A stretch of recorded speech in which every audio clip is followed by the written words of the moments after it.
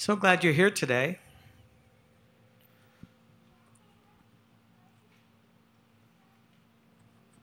If you want to turn your Bibles to Matthew chapter 5.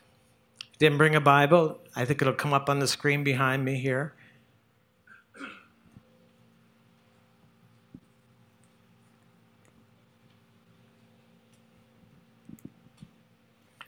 Matthew chapter 5. We started this last Sunday. I've never taught this before in all these years. I don't know why. I just never have. But it's come to life for me in this season. Jesus went up on the mountainside and sat down and opened his mouth and spoke, and out came the most amazing sermon. For the next 3 chapters in my Bible, it's all red. Chapter 5, 6, and 7.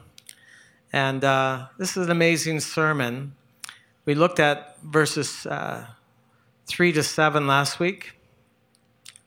Blessed are the poor in spirit, for theirs is the kingdom of God, the kingdom of heaven. Blessed are those who mourn, for they shall be comforted. Blessed are the meek, for they shall inherit the earth. Blessed are those who hunger and thirst for righteousness, for they shall be filled. Blessed are the merciful, for they shall obtain mercy. To be in constant spiritual need is a good thing. He said there's a blessedness in it. To be mourning, and you can mourn lots of things, not just loss of life. You can mourn loss of a marriage and loss of a friendship, loss of a job. Lots of things you can mourn, and that becomes a touch point for Jesus to reach into your now and comfort you if you'll receive it, if you'll let him. But if you're just bitter and just blaming people and looking for someone to blame for what happened to you, you're going to miss out on his comfort. But there's a power, there's a blessedness in being poor in spirit, in mourning.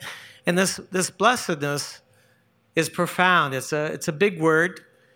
Some translation says, happy are you. That doesn't do it for me. One translation says, spiritually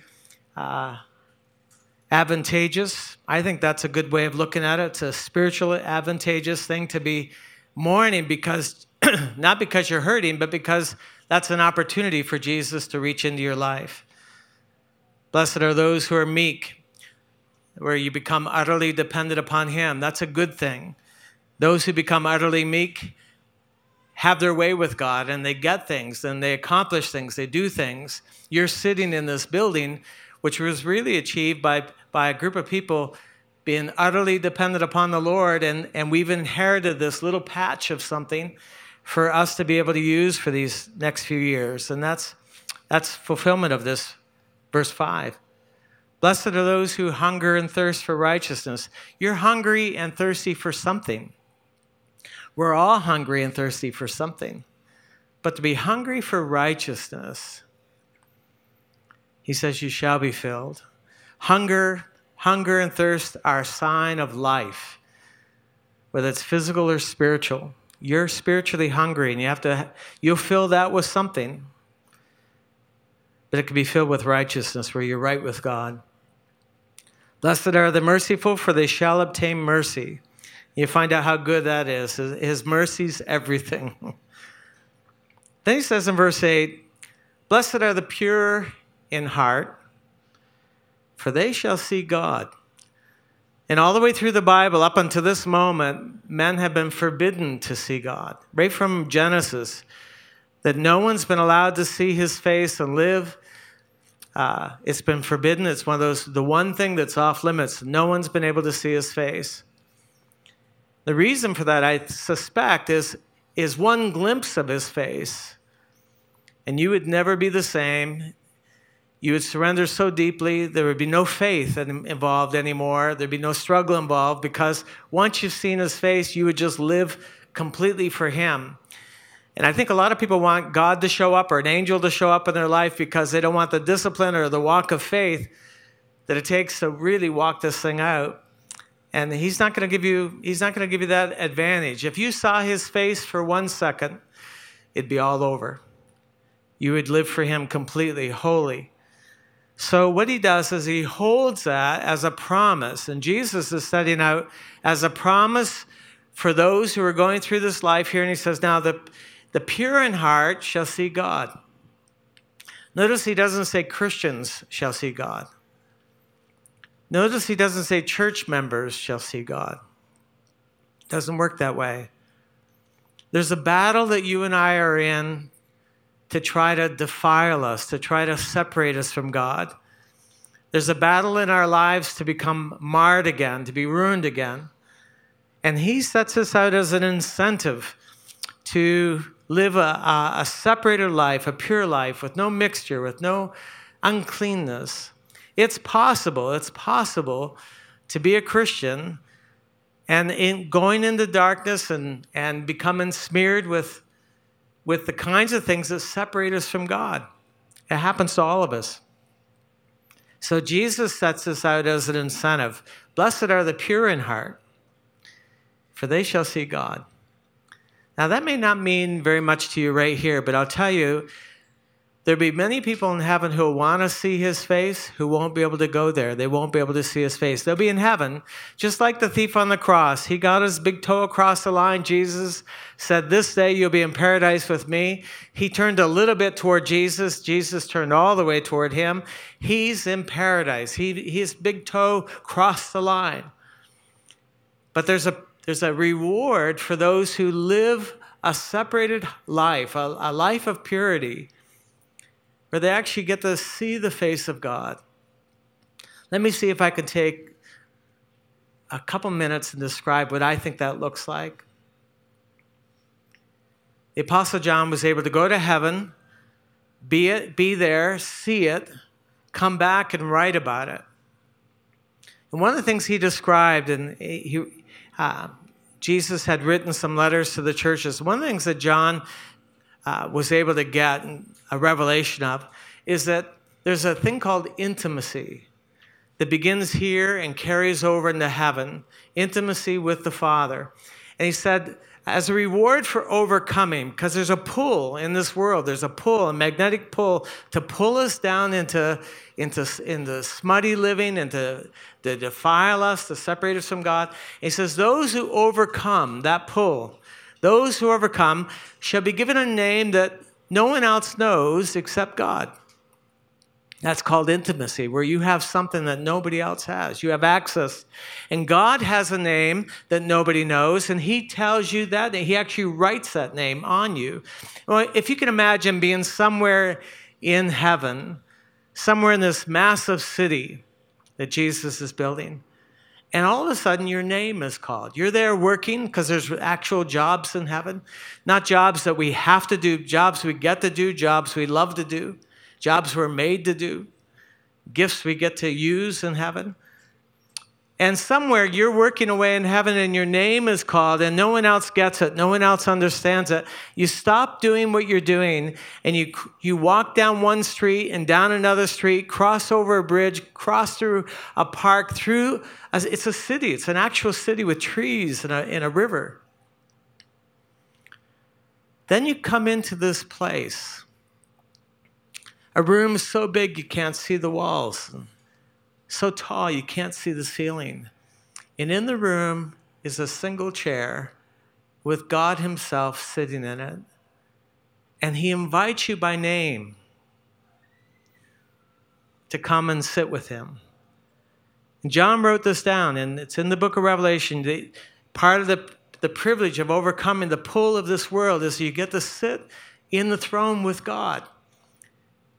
Now, I don't know what your picture of God is, but I don't see him as an angry old man, long fingernails and long scraggly beard and mean and stingy and harsh. I don't see him that way. I see him as forever young. I see him the way the Bible, Paul said that God is love.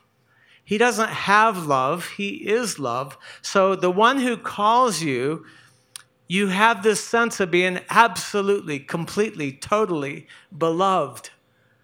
And he invites you by name to come and sit with him, to be with him, to talk with him. And you have the privilege of looking into his eyes and seeing his smile and seeing his expression.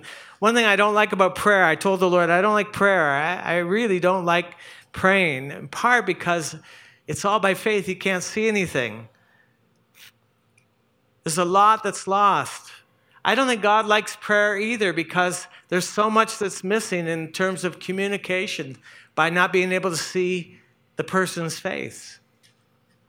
So here, there's this open communication where you can say what you want and he says what he wants. And this goes on and on and on forever. And nothing can ever interrupt it. Nothing will ever stop it. It's the greatest reward known to man. And to be in heaven is wonderful, but to not be able to see his face would be such a grief, such a loss. And other people come out so transformed by the love of God. They're affected by that intimacy that lasts forever. There are people who are looking for intimacy here, but they're looking for it in all the wrong places. You're hungry for intimacy, looking for it in a person, looking for it in the first person who smiles at you. Well, that smile, or a rose, or some trinket is nothing compared to you experiencing intimacy with God, the Father. And you get to have this forever and ever and ever. And he wants this. He wants this. He sets this out as a reward for you and I. Blessed are the pure in heart, for they shall see God. Verse 9, blessed are the peacemakers, for they shall be called the sons of God. There's a lot of conflict, even among us. There's a lot of conflict that happens. And to be a peacemaker, and this is a unique word, it's only used here in this sermon, Jesus coined it, is someone who's always trying to bring things together, always trying to pacify, always trying to make things more peaceful. You know, it's a basic disposition of moms oftentimes to try to be the peacemaker, to say, okay, let's all get along. And in this world, that's really hard to achieve. But if that's your basic disposition, if that's your heart, where you're always trying to bring people together and get people back together, and it's kind of like the armor of God. One piece of the armor of God was having your feet shod with the preparation of the gospel of peace, which means that you're always trying to bring about reconciliation.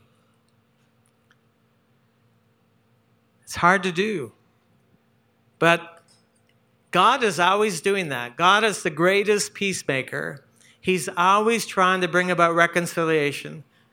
He wants you to live a life of peace. And there's a lot of conflict. And he's this way. And so if that's our business, if that's what we're doing, we're always making the extra phone call. We're always, rather than just writing people off and saying, well, what difference does it make? Just, too bad for them. But to take the effort and make the effort to go the extra distance, he says you're actually becoming a son of God. You're living and walking and talking and looking like your Father in heaven. Verse 10, spiritually advantageous are those who are persecuted for righteousness' sake, not for their own dumb move, not for their own arrogance, not for their own weirdness, not for the crazy things that they say and do or the antisocial things that they say and do, but for righteousness' sake, for his name's sake. He said there's a spiritual advantage in persecution. Do I hear an amen? Not likely. I first caught this verse one time. Persecution hit in our churches in India. They tried to burn my house there. They tried to burn our church. They physically tried to burn one of the steel shelves that we had, a steel, like a file cabinet. They went at that thing. When I saw it, it was just so slashed with machetes and an axe. The violence, you could see it right in the face of the filing cabinet. And they beat up our people, and they sent our men to, and people had to flee their houses. You think this COVID thing is crazy. Imagine fleeing your houses, your fields, and you can't come back. And someone else has your fields now. Someone else is living in your house, and you're living in the jungle. Before everything was normal, your kids are going to school, and now you're displaced. That's what happened. Started Christmas morning and lasted for months. And I felt like I needed to go over there to be with them during that time. I didn't want to. I don't like persecution. And I felt like I could never respect myself. I could never look myself in the mirror. If I stayed home in comfort and safety and my brothers are going through this, how could I do that? And yet I didn't want to go. The honesty of my heart. And I remember I told the Lord, I said, I don't want to go. I don't like persecution. I don't want to go. But I feel I have to go. They're not even asking me to go. I just feel like I need to go. I said, Jesus, what could you tell me about persecution that would help me not to be afraid of it? Because I was afraid of it. And I wasn't expecting this answer, and I wasn't expecting him to speak right away. I ask him a lot of questions. Sometimes I don't hear anything right away, but this time it was instant, just bang. I just knew it was his voice. I knew it was Jesus speaking to me. And he said, can you find a place in the Bible or any time in church history, he knows I love church history, where persecution was a disadvantage for those who went through it? And I thought about it. I thought, boy, when persecution hit in the book of Acts, the early chapters, the church grew. The church grew numerically, it grew spiritually. It was like heat that welded them together. The church actually got better because of persecution, got leaner and cleaner. And all through church history, and as I looked at it, I could very quickly just kind of scan. I couldn't think of a time other than the trouble that it brings to our flesh. I couldn't think of any spiritual disadvantage in being persecuted. And that helped me. It freed me up. I realized, okay, that I'm afraid of physically something happening to me. I love my own life. But what if I could set that aside and go there and be with my brothers? And when I got there, I became envious. I'd wake up in the middle of the night. A bunch of us were sharing a room, and I woke up in the middle of the night, and I looked over, and they're awake. But 3 a.m, they're praying. They're sitting on their beds praying, and they're clothed with the glory of God. I could see this beautiful peace, this beautiful light, this intimacy that they're experiencing with Jesus. And I was instantly envious. So Jesus, this isn't red. This isn't Penn Clark's theory. Jesus said, spiritually advantageous. It's spiritually advantageous for those who suffer persecution for righteousness' sake. Not because you wore the wrong bumper sticker, not because you acted out in some crazy way, but for righteousness' sake. He said there's a blessedness, there's a spiritual advantage for those who do that. For theirs is the kingdom of heaven. The kingdom of heaven is not going to heaven. It's that, but it's a little bit of heaven here and now. And when I looked at my brothers, they were experiencing the glorious streams coming from heaven afar. They were experiencing heaven on earth. How many would like a little heaven on earth? They were having the peace of heaven, the joy of heaven, the wonder of heaven, the love of heaven. They were having intimacy of heaven here and now. Isn't that what it says? Blessed are those who are persecuted for righteousness' sake, for theirs is the kingdom of heaven. Doesn't mean that they get to go to heaven. So heaven comes here. Heaven comes in the middle of your trial. Heaven comes, and I've met so many people who've been beat up for sharing their faith, or they've been ridiculed, rejected, or despised. And they say, but I wouldn't trade what's passing between his soul and my soul. I wouldn't trade that for anything. It's spiritually advantageous to suffer persecution. Now let me ask you something. Do you think in these days, in this climate, and that something has ratcheted up, that persecution is kicking in at a greater level than ever before, that you can't have a conviction, you can't have an opinion without someone jumping all over it, countering it, putting it down, mocking it? It's only going to increase. If you keep your finger right where you are and you go to Luke chapter 6, Luke amplifies this. Luke develops this a little bit more. This is the same sermon given by Luke's hand. Listen to this. He says, blessed are you when men hate you. That means they may have loved you, now they've withdrawn their love. Verse 22. Blessed are you when men hate you, when they exclude you. They no longer have anything to do with you. They exclude you. They revile you. Revile is a reproach, and it means to mock, to make fun of, to misrepresent, to defame, where your reputation is ruined. He said, blessed are you when your reputation's ruined. Blessed are you when they make fun of you. All of these things happen to Jesus, and they happen to Jesus specifically on the cross. Even the thieves on both sides of him who are crucified started off railing against him, mocking him, reviling him. Not just the religious people on the ground coming up and jutting out their lip and saying all kinds of things about him. Even the two thieves who were being crucified with him, the Bible says that they reviled him. People saying all kinds of things about him.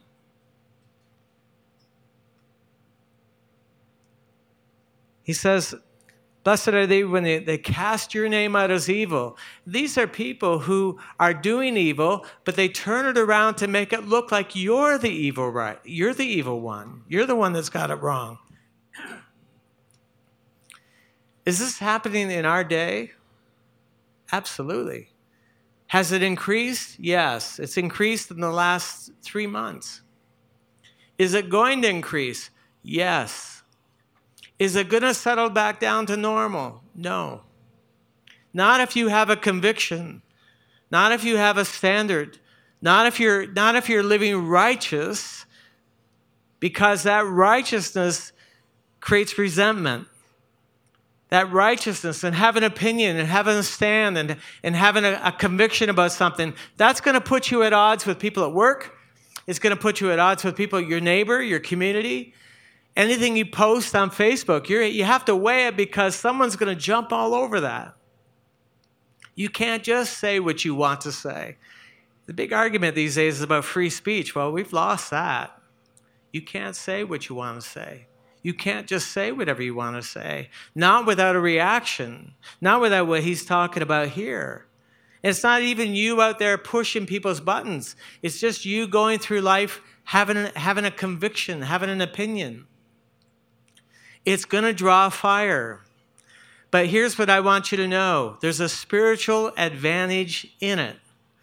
If you don't resent it, if you don't become bitter, if you don't go into a serious meltdown and a serious pout, and you withdraw from them and you revile them back, you call them names and you get in this whole thing back and forth. If you go that way, you get nothing. You get nothing. Nothing now and nothing forever. If you can turn this and you turn to Jesus, let's go back to Matthew chapter 5 again. Let's go back. Let's say you don't play that way. You don't mudsling something back at them. You don't hurt them back. You don't look for some kind of a way to get even. Here's what happens. You have this opportunity. You have an opportunity to let that persecution cause you to be poor in spirit, where you become needy and you say, Jesus, it hurts and I'm struggling.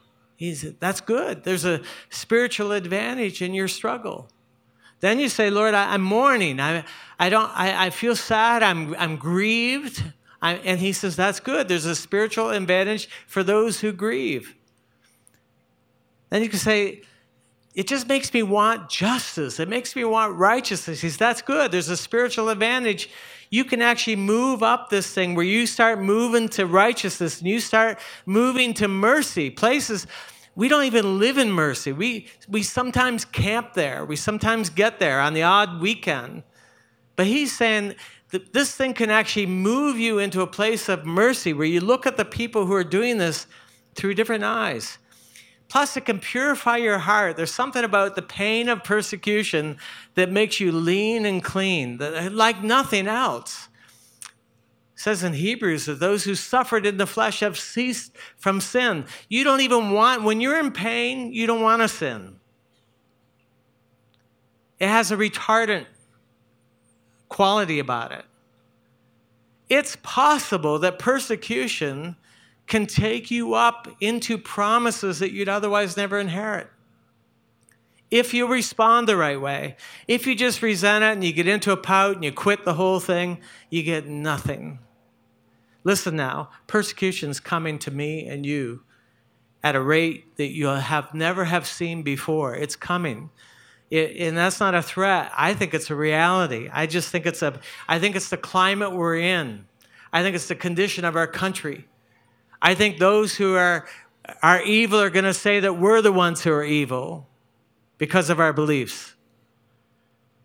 Just watch what happens when the vaccine comes out and you don't take it, and watch and see what happens. Watch what happens when the economy doesn't really recover and they blame, or the election comes and they blame you and they blame us. It's going to happen, folks. I think this is a powerful message to help condition us. I think it's the same thing even with our kids. You know, somehow they get called, or they get taunted, they get treated roughly, and we can pacify them to the point where we say they're just bad people, and let's separate ourselves from them. Let's not have anything more to do with them. And you could become such a pacifier for them that they never learn how to stand. They never know how to draw from Jesus what they need in the conflict. I think we're setting our kids up for failure. There's a way to turn this around. There's a way to turn this around. I think Matthew 5 and what Jesus continues to go into in Matthew 5, 6, and 7 is an amplification of these first few verses. This little poem that he's put together. I think the rest of it, 5, 6, and 7, just develops and creates pictures for this and gives us real life examples for it. Develops it a little bit more. I noticed that my middle son, Josh, wasn't talking. Came home from school, and I could tell that he was hurting. I could tell something happened to him. You know your kids. He wasn't responding the way he normally would, very chipper. He lost that. So I drew him to myself. I tucked him in and said, "Tell me what's happened." And he burst into tears. And he said, there's a kid on the bus who hates me. There's a kid on the bus who gets behind me, and all he does is curse and swear in my ear. And he won't stop. Dad, I can't take it anymore. I want to be homeschooled. I never want to go to school anymore. And this is a kid that loves school. I don't want to go to school anymore. I can't get on that bus again. So I cuddled him and loved him. He was just a little kid. And I'm trying to think, what would Jesus say? What would Jesus do? And all I've got to go by, the grid of my heart, is Matthew 5, 6, and 7. God's just taken that and worked it in me over and over and over again. I said, well, maybe that boy, maybe he doesn't have a dad who loves you the way I love you. And maybe he's hurting. We don't know what's going on in his home. Maybe he's really hurting and he's doing this. And we talked for a little bit. We prayed for a little bit. And I went to Matthew chapter 5, the very thing that Jesus develops here. I said, let's pray for this boy. Let's decide now we're going to pray for him. We're going to keep praying for him. And I said, is there a way, because Jesus says, pray for those who persecute you. And I said, let's bless them. Jesus said to do that. It's counterintuitive. It doesn't make sense with how you feel. But Jesus said to do it because that's how he did it. I said, is there something we can do for him? Is there something we can give to him? Jesus said, give to those who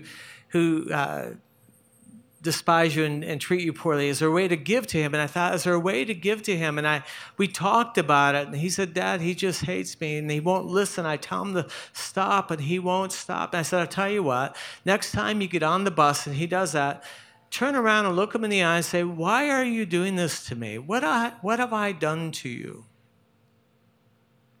I said, and this whole idea of turning the other cheek, and trying to get that into a kid's life on a school bus, that's not easy. But I didn't want to just take my kid off the bus and that he not grow in the knowledge of Jesus, he not apply what Jesus said and do what Jesus did to become what Jesus became. I didn't want to rob him of this. This is a golden opportunity. And he got on the bus. He marched out there and he got out on the bus and went back to school. Short while later, it was his birthday.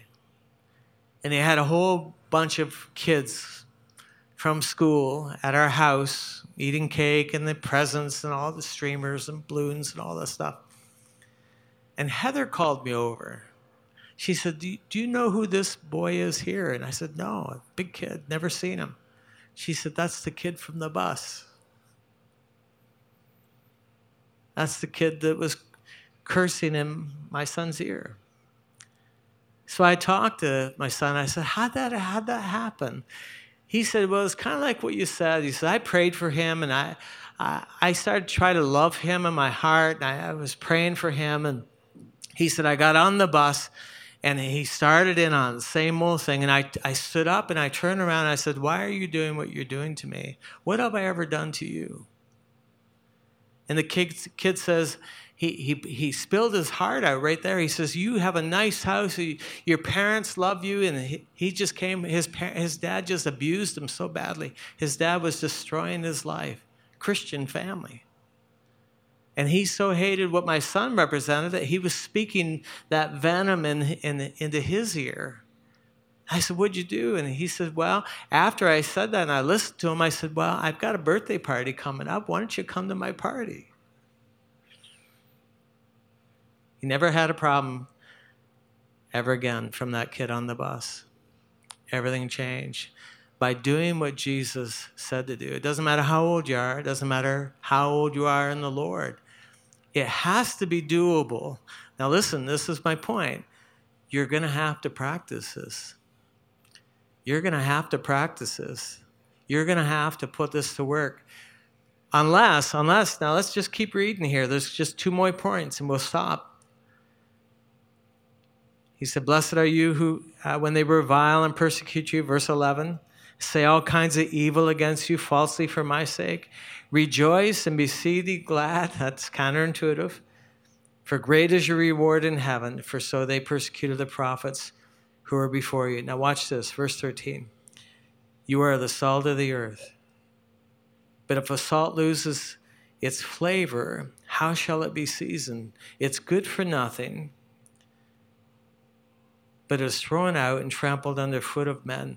After salt has lost its saltiness, you can't just put it anywhere. If you put it out in the backyard, it'll kill stuff. Things won't grow there. So what they would do is they'd take salt that has expired its usefulness, and they'd put it on the pathway because they didn't want stuff growing up on the pathway. They'd put it there because you couldn't just put it anywhere. This stuff is toxic. You can't just put it anywhere. So Jesus is saying that an alternative to persecution, an alternative is for you to lose your saltiness. He goes on talking about you're the light of the world, where after a while you just say, I'm not going to run the risk. I'm not going to say anything. I'm just going to blend in. I'm not going to draw any flack. I'm not going to draw any persecution. I'm just going to become tasteless, saltless, lightless. I'm just going to blend in. That's an alternative. Good luck with that. There are lots of people who do. And Jesus warns against it. This is a reaction to what he's been saying about persecution, that you just blend in.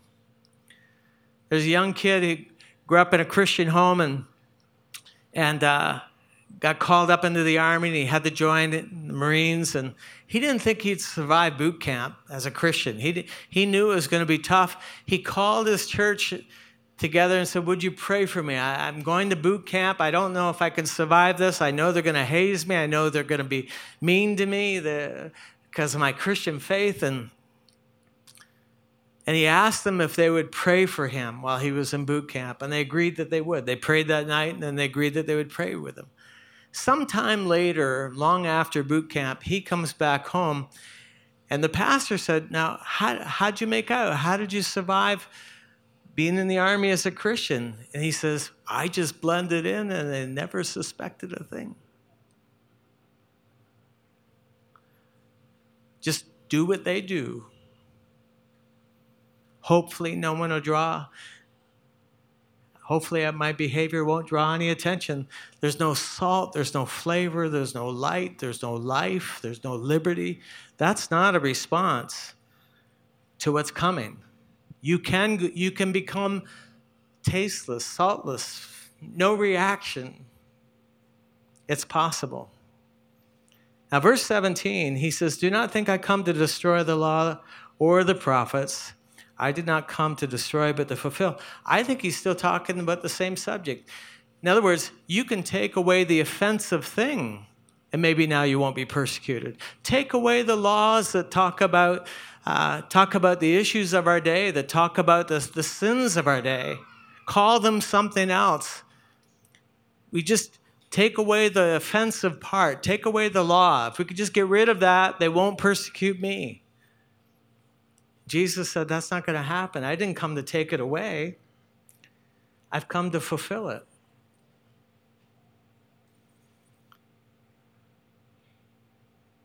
We can try to avoid persecution by becoming mushy, becoming so discreet that we don't have anything to say. Our lives don't make a difference.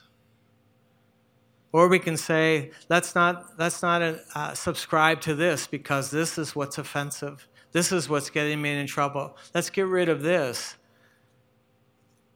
because this is what's drawing all the flack our way.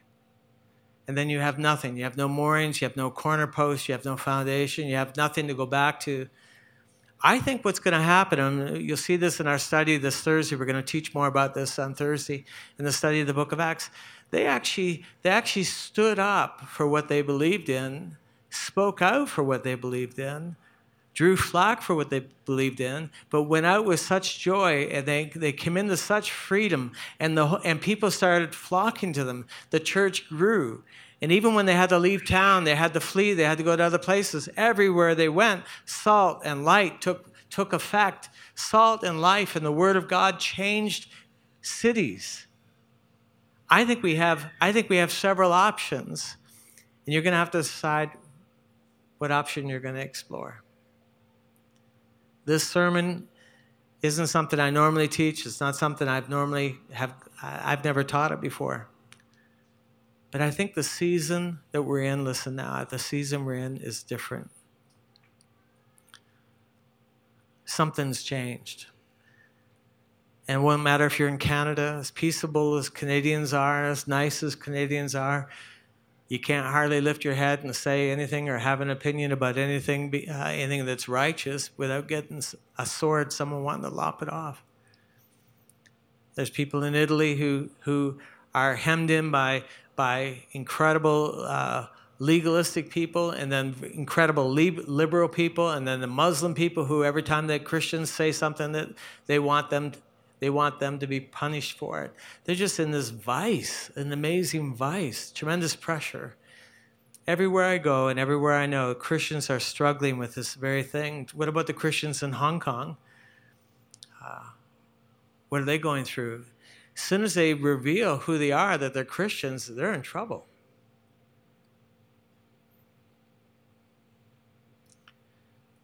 It's happening. It's happening. I don't mean to be a doomsdayer. I don't feel that in my heart. In fact, here's what I feel. Let me just go one more minute out in this. This is what I feel. I think our greatest days as Christians are here. I think they're here and they're coming. I think our greatest opportunity as a church, our greatest opportunity as believers is now. Now is the time to speak up. Now is the time to stand for righteousness. Now is the time to say what's right and do what's right. I think our love level can go up. I think our purity can go up. How many knows we need a little more purity in our midst, in our hearts? Persecution will do that. We get to taste the mercy of God on the way through as it flows through us. We get to experience some promises we'd otherwise never experience. He said, well, if that's the way this church is, I'll find another church. Well, go for that. Go for that. If you want to get into a church where there's no light, there's no salt, there's no opinion, there's no stand, there's churches, there's plenty of them, but there's no flavor either.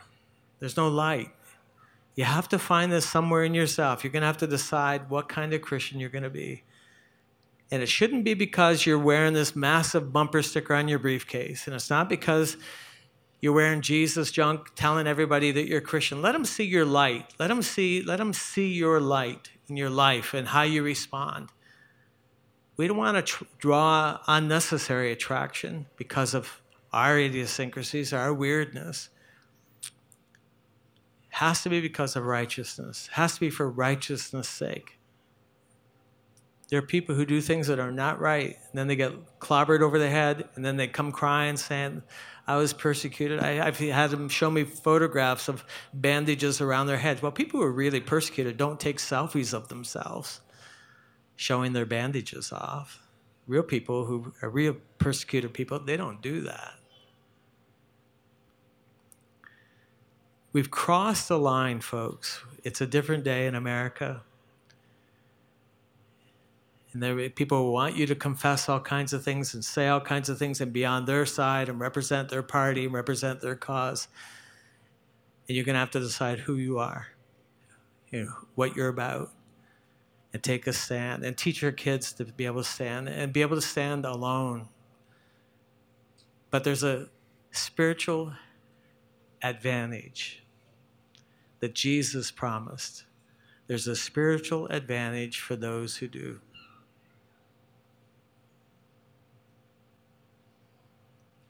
Amen? Let's stand together.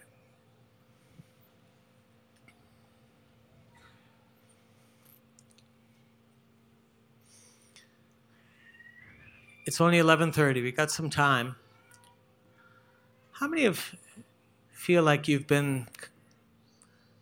had some fragments, maybe some shrapnel, something's been lobbed your way? How many feel like you've been persecuted a little bit in some way? At least you've been mocked, ridiculed for your faith. Has that happened? How many feel like you're in a war? Yeah, most people. Probably, if you get it in a little group of 4 to pray and say, let me pray for you in this war, you'll find out that most of the people in your circle are going through stuff where they're hurting. Why don't you pray by the Holy Spirit and believe God that there be some kind of encouragement flowing through you? Let's take some time today. We got about a half hour or so. Let's take some time. It won't take all that long. Let's take some time and break up in groups to pray together. And pray for one another and whatever you're going through, and just whatever it is on the job, or maybe you've had the COVID police called on you, or someone's gotten on your case for something that you didn't do quite right. Let's just take some time to pray for each other. It'd be better if you could mix up with some people you don't know as well. If you're new here and you don't even know what I'm talking about, just stand right where you are. We'll come to you. Those who are Wellspringers, you know what to do. I'd like you to show some leadership. Let's take some time and get at least groups of 4 or 5, smaller the better, and just say, how can I stand with you in prayer with what you're going through? Go ahead. Can you mix it up? Groups of 4 or 5? Let's do that.